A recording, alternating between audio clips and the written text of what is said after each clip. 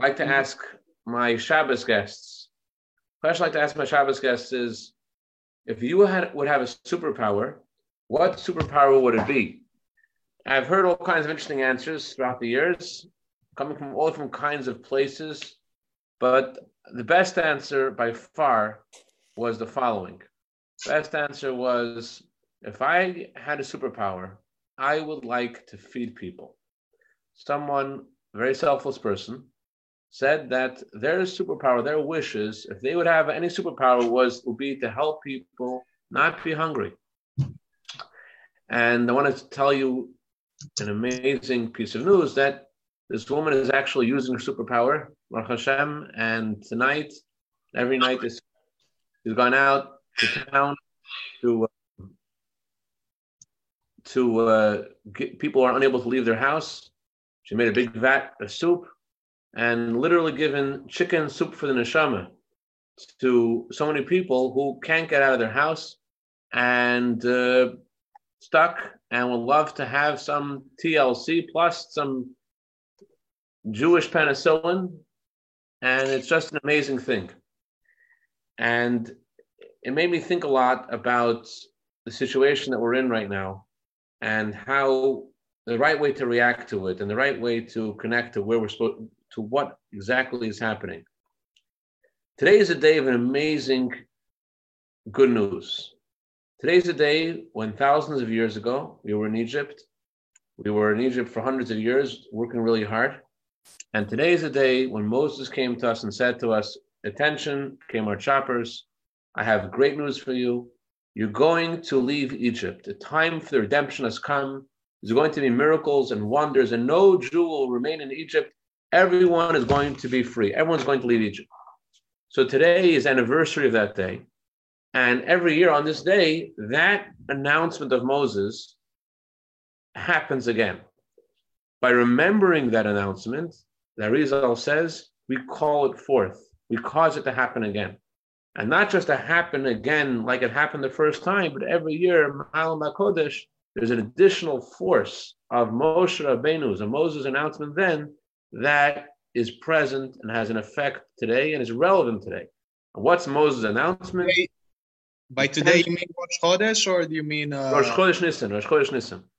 Rosh Chodesh Nisan. That Moses announces, today is a day of redemption, the day when all the Jewish people will be redeemed from this present exile. We're all heading for the redemption. That's the time that we're in now. So it's a time of tremendously good news. There was a Jew who was visiting, I think it was Emarash. I've shared this story before, but it's an important one to remember. It bears repeating. The Emarash asked him, how are things going in your hometown, in Odessa? So he says, in Odessa, we learn together, we daven together, we take care of each other. It's amazing. Odessa is amazing. The Emarash is very happy to hear this, and he gives him 2 silver rubles. Thank you so much for the great news from Odessa. When the man leaves the Rebbe's room, a friend of his asks him, what did the Rebbe say? He says, the Rebbe wanted to know how we're doing in Odessa. So what did you tell him? I told him the truth, that we're learning together, we're davening together. Oh my gosh, you lied to the Rebbe. Let me tell the Rebbe what really happened, what's really going on in Odessa. He goes into the Rebbe's room, and he tells the Rebbe how Yankel was fighting with Shmerel, and Shmerel was hanging around with Beryl's wife, and all kinds of terrible things going on in Odessa. So the Rebbe Marash thanked him, but he didn't give him a silver ruble, and the bracha was a little bit lukewarm. So he says, Rebbe, that man didn't tell you the truth, and you gave him such an incredible bracha. I told you the truth, and why is my bracha not so great? And the Rebbe Marash said, what's happening in Odessa, I know. I am asking you, where are you in Odessa? So all of us are now at home, and we're all in our own environment. And we're all given the opportunity to look in the mirror and to ask ourselves, where are we and what are we doing? Rabbi Lau was in an audience with the Rebbe during the Yom Kippur War, and he said to the Rebbe something to the effect of, what will be? And the Rebbe responded that a Jew does not ask what will be, a Jew asks, what can I do?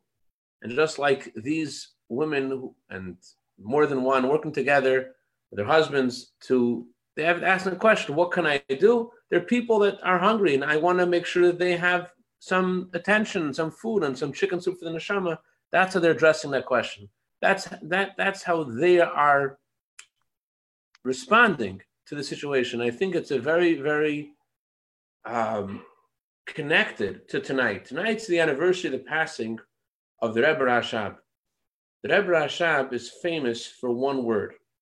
The word is pnimiyut. Pnimiyut means inwardness. Inwardness doesn't only mean that when you do something, you mean it. When you say something, you mean it. Inwardness, the way that Rebbe Rashab translates it, is that you are changed by an experience. It's not like kibolo kachpolto, the way you absorb it is the way that you exude it. It's absorbed and then it's released, but that there's an actual change, that something is retained by you and you absorbed it and it changes you, and after the experience is over, you still remember it, it's still part of you.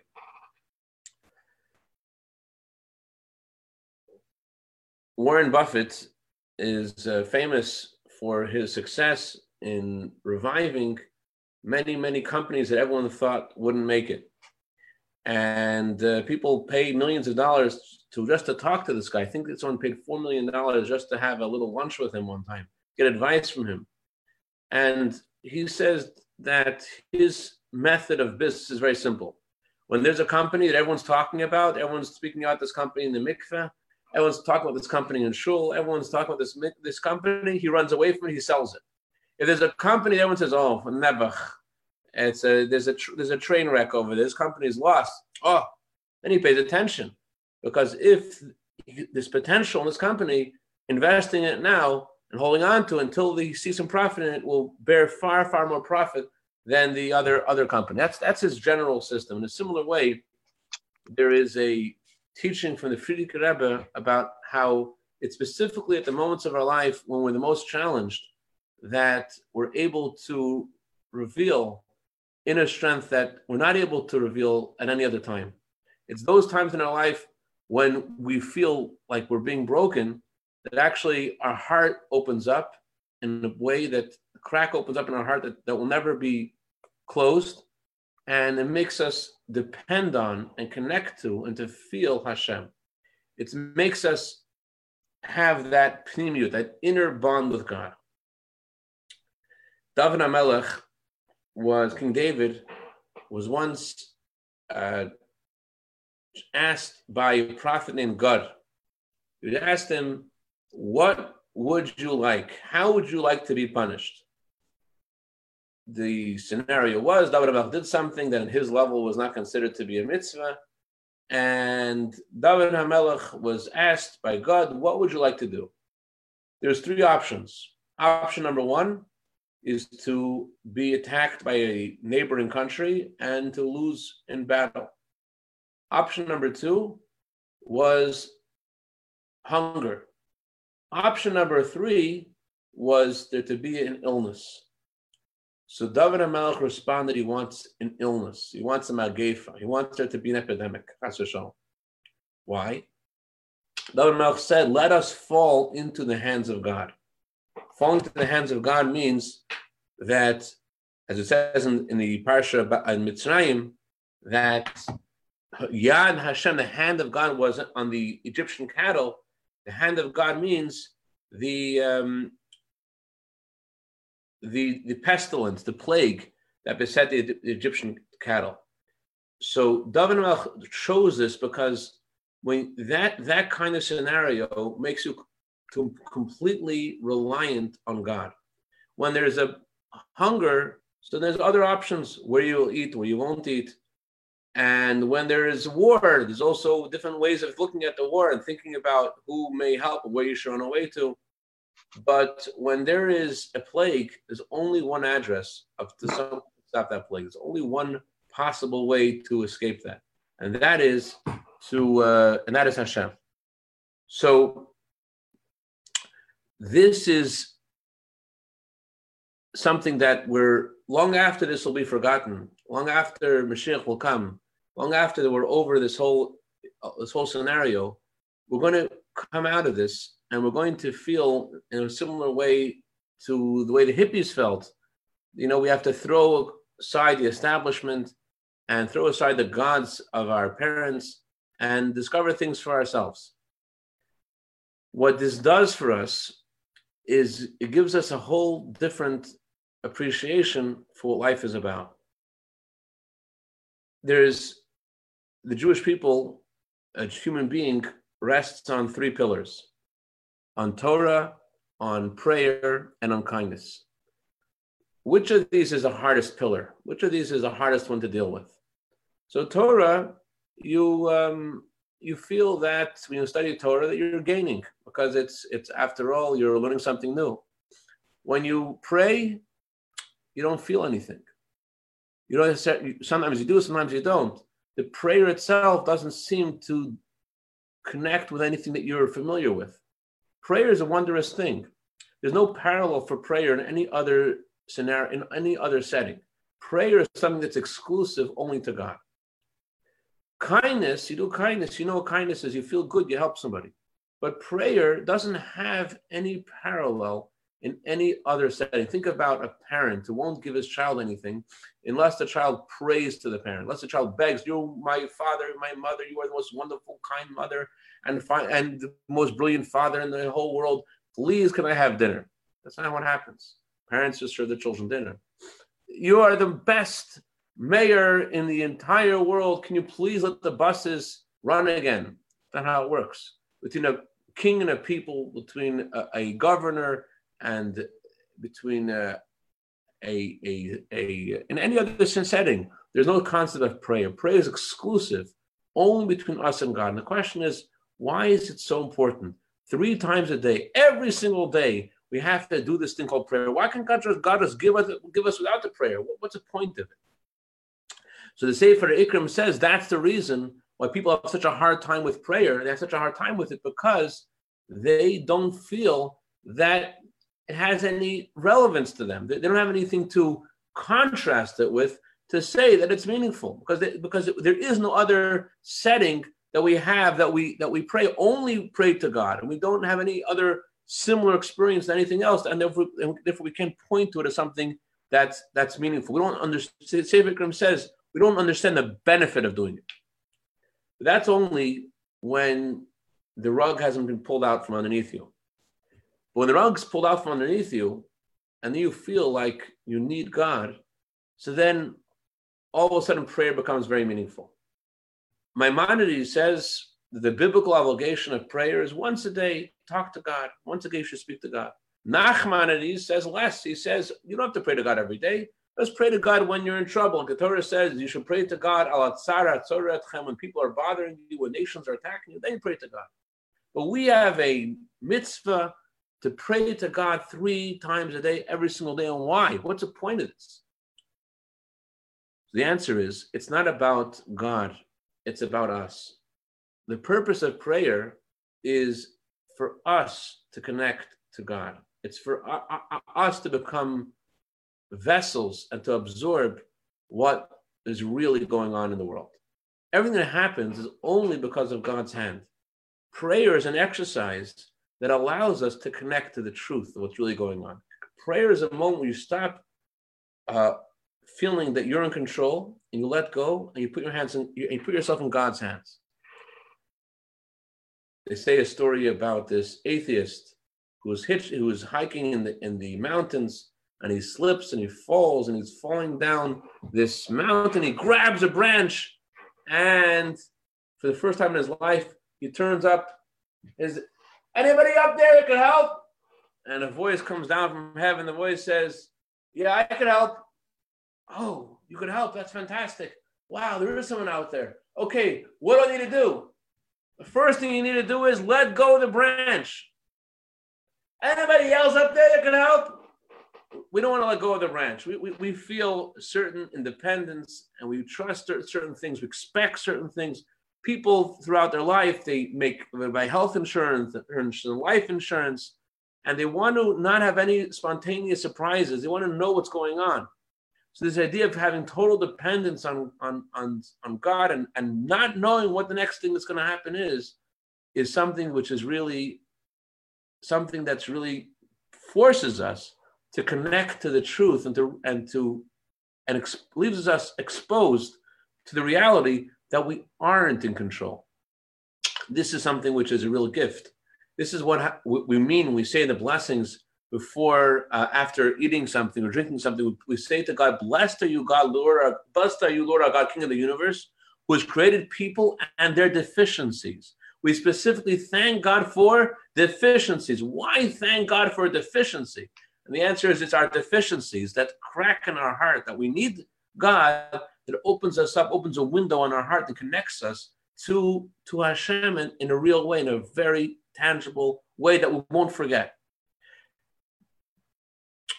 There's a story of the Rebbe, which I heard from Rabbi Shneur Ashkenazi. You heard it from the one who the story happened to. There was a Jew whose name was Rabbi Motel Rottenberg, Mordechai Rottenberg. He was a Ger Chassid, a Chassid of the Rebbes of Ger, and he was living in Crown Heights. And although he wasn't a Chabad Chassid, but he would pray in the local synagogue, living across the street from the Chabad synagogue, 770 Eastern Parkway. He would pray in 770. And he befriended the Hasidim there, and he would come often to the Rebbe's Farbrengens. But one Farbrengen, a man goes to the Rebbe by the Farbrengen, and he tells the Rebbe that his name is Rebbe Motel Lipsker. Motel Lipsker goes to the Rebbe, and he tells the Rebbe that there's a friend of his who has lots of loans he cannot pay, needs a bracha to get out of all of his debts. So the Rebbe usually would not speak in a way that people could hear, especially something that's so private. There's a private thing that came up in the middle of the Rebbe's talk that would cover his microphone so no one else could hear. But here the Rebbe responded very loudly and strongly, and the Rebbe said that he has what he needs to live, and he's borrowing too much in a way that he cannot pay back. He needs to just live with what he has and not take loans. And then he will get directly from God. That's what the Rebbe said. Motel Rottenberg listened to how powerfully the Rebbe said not take loans, and he thought this was a personal message for himself, and he decided then and there, he vowed never ever in his life to take a loan. That's what he decided. And he and his family lived with what they had for years. He moved to Bnei Brak, to Israel, and he and his family grew up and raised many children. And no one understood why he did this, but this was his way. His fourth child's wedding, day of the wedding, he was really in a bind. He didn't have money. He was trying to arrange the people from Bnei Brak should go in a bus from Bnei Brak to the wedding hall. He didn't have money to give to the bus company, to Rothman's bus company, to bring the bus. It was the day of the wedding, and he really was out. He and his son, the Chassan, went to the Bobover Shtibel, the synagogue of the Bobover Chassidim, and he and his son are there, and as a custom is, everyone on the day of their wedding, they wear these beautiful spadaks, these beautiful hats. Litzman's spadaks, best spadaks come from Litzman. They're there in their Litzman spadaks, and as they're there, and his father, is just talking to God, and very nervous about this wedding that he doesn't have the money to pay for, and there's things he has to pay people that day. A man comes over to him, Rabbi Moshe Yeruslavsky Alav Shalom, and he says to him, "Are you guys making a wedding?" He says, "Yes." He says, "Okay, there's an envelope of cash in my house. My wife is waiting for you. Please go there." What? He doesn't know Rabbi Moshe Yeruslavsky. Moshe Yeruslavsky doesn't know him. He said, "What are you talking about?" He says, "Listen, I was just in the Rebbe's room 2 days ago. I just flew from New York to Israel. I was in the Rebbe's room 2 nights ago, and the Rebbe said, going back to Eretz Yisrael, probably there are people that are making a wedding, and if you see, and you should give, and he pulled out from his desk an envelope full of hundreds. He said, give this to them to help them with the wedding. Probably there's someone making a wedding, you should give this to them." That night, think about how Mordechai Rottenberg danced at that wedding of his son. He didn't just dance because he had the aggravation satisfied. He didn't just dance because he didn't have to worry anymore about the wedding. His dancing had a whole new meaning.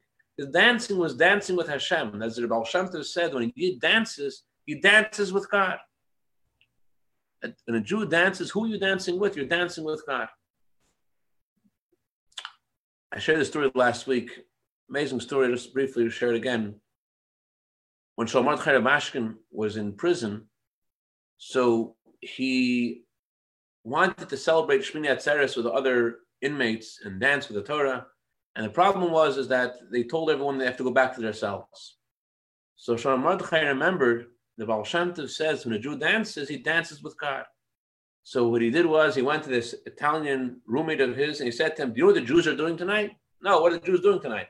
The Jews tonight, you know what they're doing? And he starts telling them, everyone wears their finery, their finest clothing, and they go out into this room with a huge room and the closets in the front with the scrolls.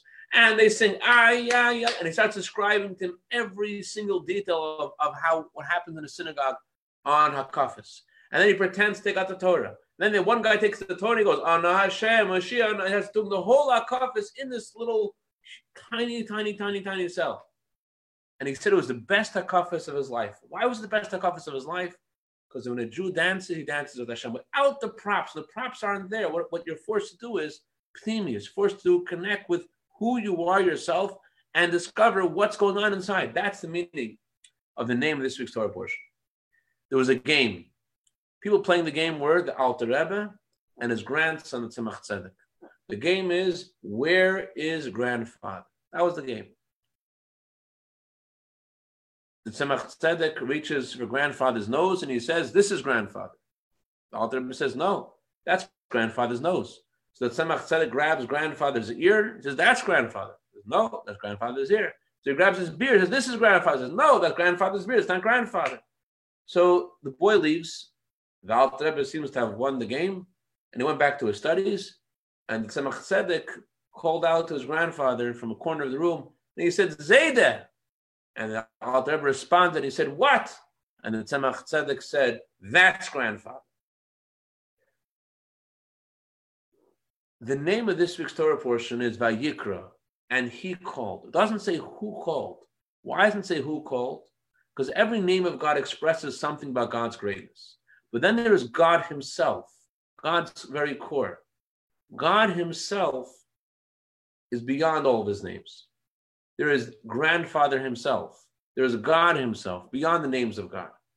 So God himself calls out to Moses. And Moses doesn't just mean the person Moses. Every one of us has a spark of Moses in him. So the idea of God calling out to us means that from God's very heart, so to speak, from God's very core, he calls out to us and he says your name. He says, Ronnie. Hi, Ronnie. He says, Beryl. His Pedram. He says, Yenison.